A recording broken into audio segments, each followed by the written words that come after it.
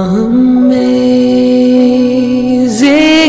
grace, how sweet the sound. There are two kinds of givings that are taking place in the church today, which are not supposed to be.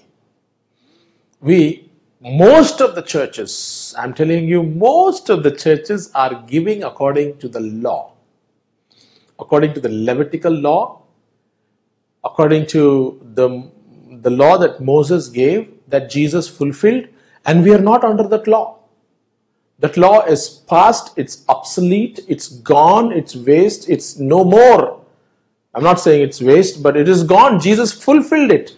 By keeping it, you are wasting your time. That's what I meant. Nothing is going to come out of it except bondage, condemnation, disease, sickness, infirmity, suppression, depression, demon possession. Nothing is going to happen. And another way of giving is grace giving. Law giving, grace giving. Grace giving is out of love, out of compassion, out of gratitude, out of grace, out of willingness, thankfulness. That is the dispensation that we are under. And grace giving, under grace, we are basically saying, Lord, what's up, Lord? How can I give? How can I do this, Lord? I want to give it. Please, Lord, out of gratitude. I mean, you're looking for ways to give. And how do we give? 2 Corinthians 9, chapter 9 talks about it. We read these also in the churches. 2 Corinthians chapter 9, verse 6, 7 onwards. Now remember this, he who sows sparingly will also reap sparingly. And he who sows generously, that blessing may come to others, will also reap generously and be blessed. Let each one give thoughtfully and with purpose, just as he has decided in his heart, not grudgingly or under compulsion. For God loves a cheerful giver and delights in the one whose heart is in his gift.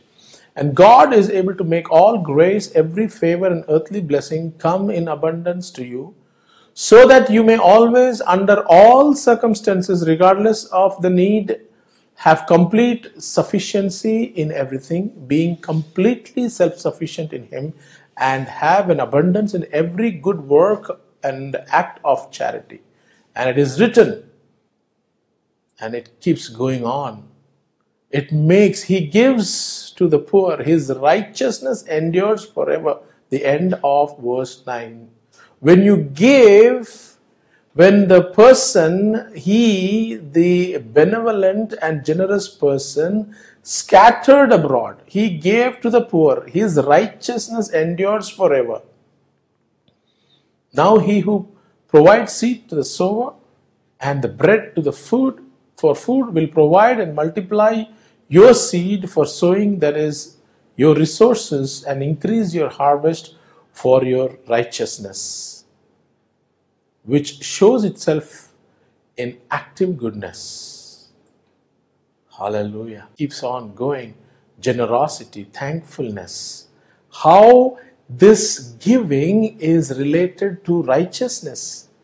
Can you see this? When God is saying, under grace, God is saying that we reap bountifully. Okay? God is saying that don't sow sparingly. Sow generously. How much ever you can, give it. The principle is giving to God with thankful hearts. Not grumbling, not grudging, not compulsion. This was all under the law. Compulsory in the law, you have to give. And when they were giving, they were like, oh my goodness, I'm so sick, but I'm still giving. Nothing is happening. Grudgingly. And when we are under the grace of God, we give it lovingly. And what is going to happen when we give lovingly? We see in this verse 9, he says, as it is written, when and forever, written and forever remain, he, the benevolent and generous person, scattered scattered abroad, he gave to the poor. His righteousness endures forever. This is the Old Testament scripture that is talking about, but it is talking about the righteousness enduring forever. Even in verse 10, if you see, and in the second part of the verse, he who provides seed for the sower and bread for the food will provide and multiply your seed for sowing, that is your resource, and increase the harvest of your righteousness. What is happening? Increasing the harvest of your righteousness. You want to live righteous? You want to become more like Jesus? Give. Giving makes you righteous. Giving makes you blessed. Multiplication. Giving the seed after seed after seed multiplies. Okay? Increase the harvest of your righteousness, which shows itself in active goodness, kindness, love. You will be enriched in every way, producing thanksgiving to God from those who benefit. Brothers, this is, purposing in our heart, not with grudge, not with, sparingly. Whatever God has given to you, you pray about it. Ask the Lord, Lord, what do I do? How can I do it? 2 Corinthians 8:12, it talks about, for if the eagerness to give is there, it is acceptable according to what one has, not according to what he does not have. We keep taking a loan and this and that, and that's not God is asking you. Acceptable according to what one has, not according to what he does not have. Grace giving is an honor giving. We get spiritual harvest. It's a sign of the high priest of Melchizedek blessing. It's a sign of Abraham, coming to God, and out of thankfulness, you are blessed. You bless God. You give to God. It demonstrates that God had, Jews then in the law. It demonstrated that it was inferior to what God was talking about, about Abraham. With grace, the law becomes inferior. God was saying that I am more than enough. El Shaddai. God revealed to Abraham that he is more than enough. He is a God of El Shaddai. The Most High God, Jehovah, the Lord. That's where in the scriptures, if you see Genesis 14, God was talking, Abraham was talking, where he met the Lord, the Most High God, God more than enough, El Shaddai, priest of the Most High God, talking about a king, priest of the people. They were Gentiles connected to God, brothers, in the Old Testament. Yes, I'm repeating from the previous episodes. I want to tell you here. Gentiles, we all thought that only Abraham was the first guy who believed in God. No, before Abraham there was a city, Salem, where we get Jerusalem, peace, the city of peace. There was a king, not from Abraham's seed. Before Abraham, there were people, a city was there, a place was there, a priest was there, a king was there, and that king was Melchizedek, and the priest was Melchizedek. His people were worshipping the Most High God, and he was fulfilling the Passover, Jesus's emblems, bread and wine that Jesus did on the day that he was going to be betrayed, the Last Supper. Brothers, there were Gentiles connected to God. Even when we saw, Romans 1, 18, 19, 20, we saw, Gentiles. We may be thinking that, there are no many people. God is speaking to people all over the world. And people are worshipping, not knowing who they are worshipping. But God has put that instinct, that quickening, that spirit in them. He is writing before the foundation of the world. When He created, He's writing on their hearts. Who is God? How would people know in the jungles where the gospel is not reached? How do people know what is right, what is wrong to do? Nobody has taught them. How did they know? Because it's written in their hearts. That's what Romans 1, 18, 19, 20 is talking about. They know. The guy who says there's no God, the gays that people say, Adam and Steve, Sita Gita, whatever, they're all the people trying to make laws. We can do this, we can do that, we can do that. It's wrong. Yes. God has written the law in Gentiles. God has written His laws, His goodness, His mercy, His grace upon the law, upon the hearts of Gentiles. Before Abraham, there was this King Melchizedek, city of people, not through Abraham's descendants. God connected through a different priesthood of grace. In the New Testament, the significance is that we are not going. The new covenant significance is that we are not going to the Jewish road, through the Jewish road. We are going through the road where Melchizedek traveled, where Abraham traveled, the priesthood of Jesus. The first time when Melchizedek showed up in chapter 14 of Genesis, there were people on the earth, relationship with God, that were worshipping the true and the living God. Hallelujah. The priest that doesn't even know Abraham. That's the first time Abraham got in on the Gentile priest operation. They were not Jewish people. The Jewish thing started after the Moses, Joseph, Jacob, all that stuff, Egypt, and Abraham came under a priest that doesn't even know Abraham. Abraham got in on the Gentile priesthood, even though there was a Jewish priest that was yet inside of Abraham, not yet born still. Paul brings that up. Paul knows how awesome Abraham was. Thinking how Melchizedek might be, the priest, how he is resembling Jesus, the perfect, the only guy. Think, if Abraham bowed himself to this Gentile priest, how greater was this Gentile Melchizedek priest who was worshipping the Most High God. Paul is saying that Christ is the high priest of our world, not just one tribe. The Levitical guys, Aaron was only for one tribe, and the entire world was gone in the wind. But there were people who were worshipping the Most High God. Exactly. They were people who believed the Most High God. Remember Rahab in Jericho? She believed in God and she said, hey guys, remember me when you come to take this city.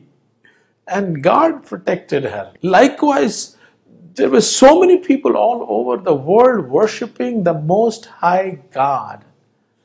And Abraham was present in that Gentile time under the Gentile priesthood of Melchizedek, worshipped and bowed down, who was under grace. And how much more should we bow down to this God who has given His Son to the whole world? God so loved the world that He gave His only begotten Son, that whoever believes in Him shall never perish but have everlasting life. The Gospel of John 3:16. What a wonderful verse. Brothers and sisters, tithing is existing in the Gentile priesthood and in the Jewish priesthood, but different.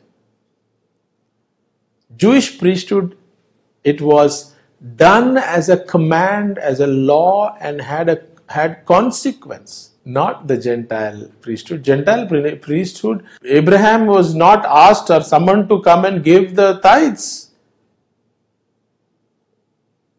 Yes, willingly, out of thankfulness. If we are teaching tithing under the law principles, we are basically leading people into sin and more sin, because where there is law, law makes sin more stronger and stronger and stronger, and law is inferior in front of grace. Grace is superior. Thankfulness, love. Look, 1 Corinthians 13 talks about love. Nothing can beat love. Only love is the answer for the world today, full of hate. There was a song in 80s, 90s, only love is the answer for the world today. Yes, brothers and sisters, the Gentile priesthood of Melchizedek, out of thankfulness, out of love, we have to come, not out of fear, not out of bondage.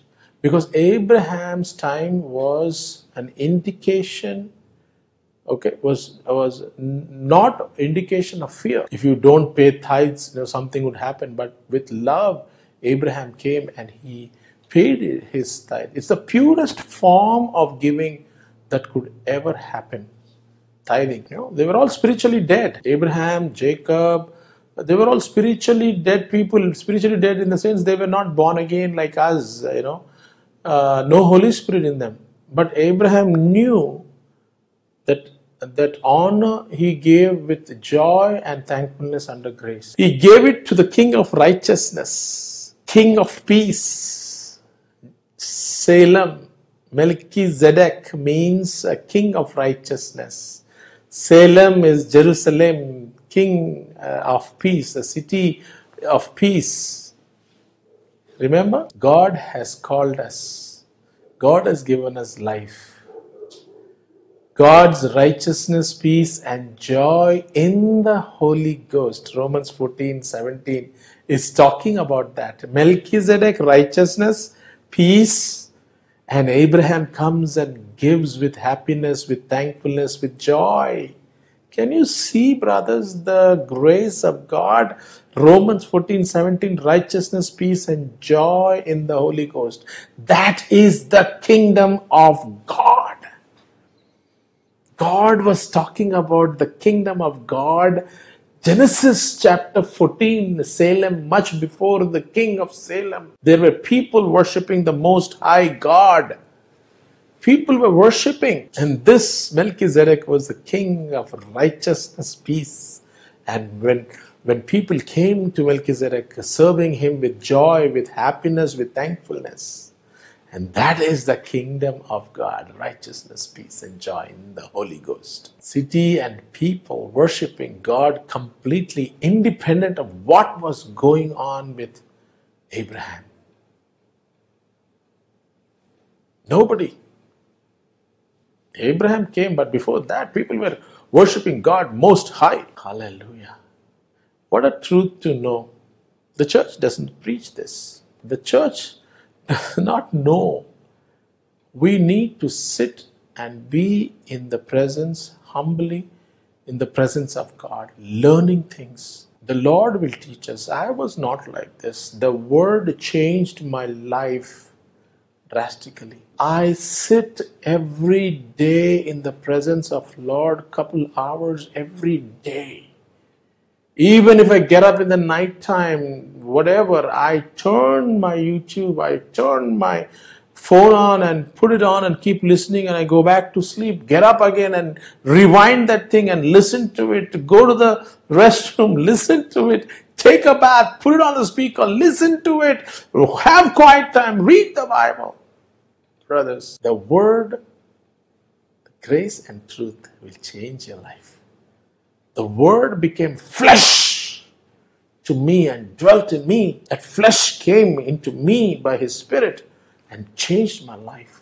Unless you have the word of grace, the gospel, the good news of grace of Jesus. The grace that was existed much before the Jewish nation existed, much before any Jew existed. How did Pharaoh know? Pharaoh was, Pharaoh took Abraham's wife's sister, not wife's sister, but Abraham said, "This is my sister," because he was scared that he would be killed. If God appeared to Pharaoh, who was not a Jewish person, he appeared in a dream. Pharaoh took his wife away. And actually, because he lied, we tell, if you lie, God will not speak to you. God will not blah, blah, blah, blah, blah. Abraham spoke a lie. Pharaoh took his wife. And here, Pharaoh has a dream from God, who is not a Jewish, who is not a follower, whatever. If God is speaking to Pharaoh, we keep coming out with all these theologies, God is a supernatural. He does impossible, mighty, great, wonderful things. They did not know Jehovah at all, but he appeared to Pharaoh and said, "You are a dead man by morning if you touch this lady." They knew El Elyon, the Most High God, El Elyon. Babylonian kings had dreams. Gentile kings had dreams from God. Remember Daniel, Shadrach, Meshach, Abednego? Babylonian kings heard from God. He is the God of the whole earth. He created human beings. God said, "A seed in Abraham, all the nations will be blessed." Because of Abraham, all nations will be blessed. He put a seed of grace in you, the gospel of grace to all nations.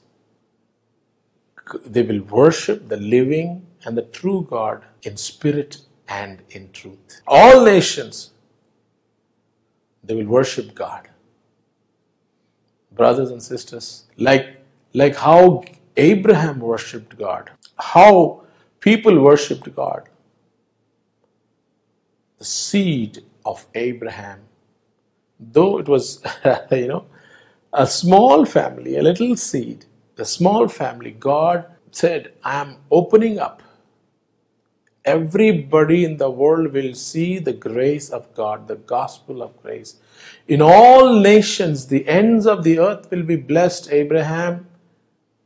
Yes, your blessings, the blessings of grace. The law will be inferior. I'm going to bring back grace because of what I have promised. I'm going to bless the nations, and I will do it." Hallelujah.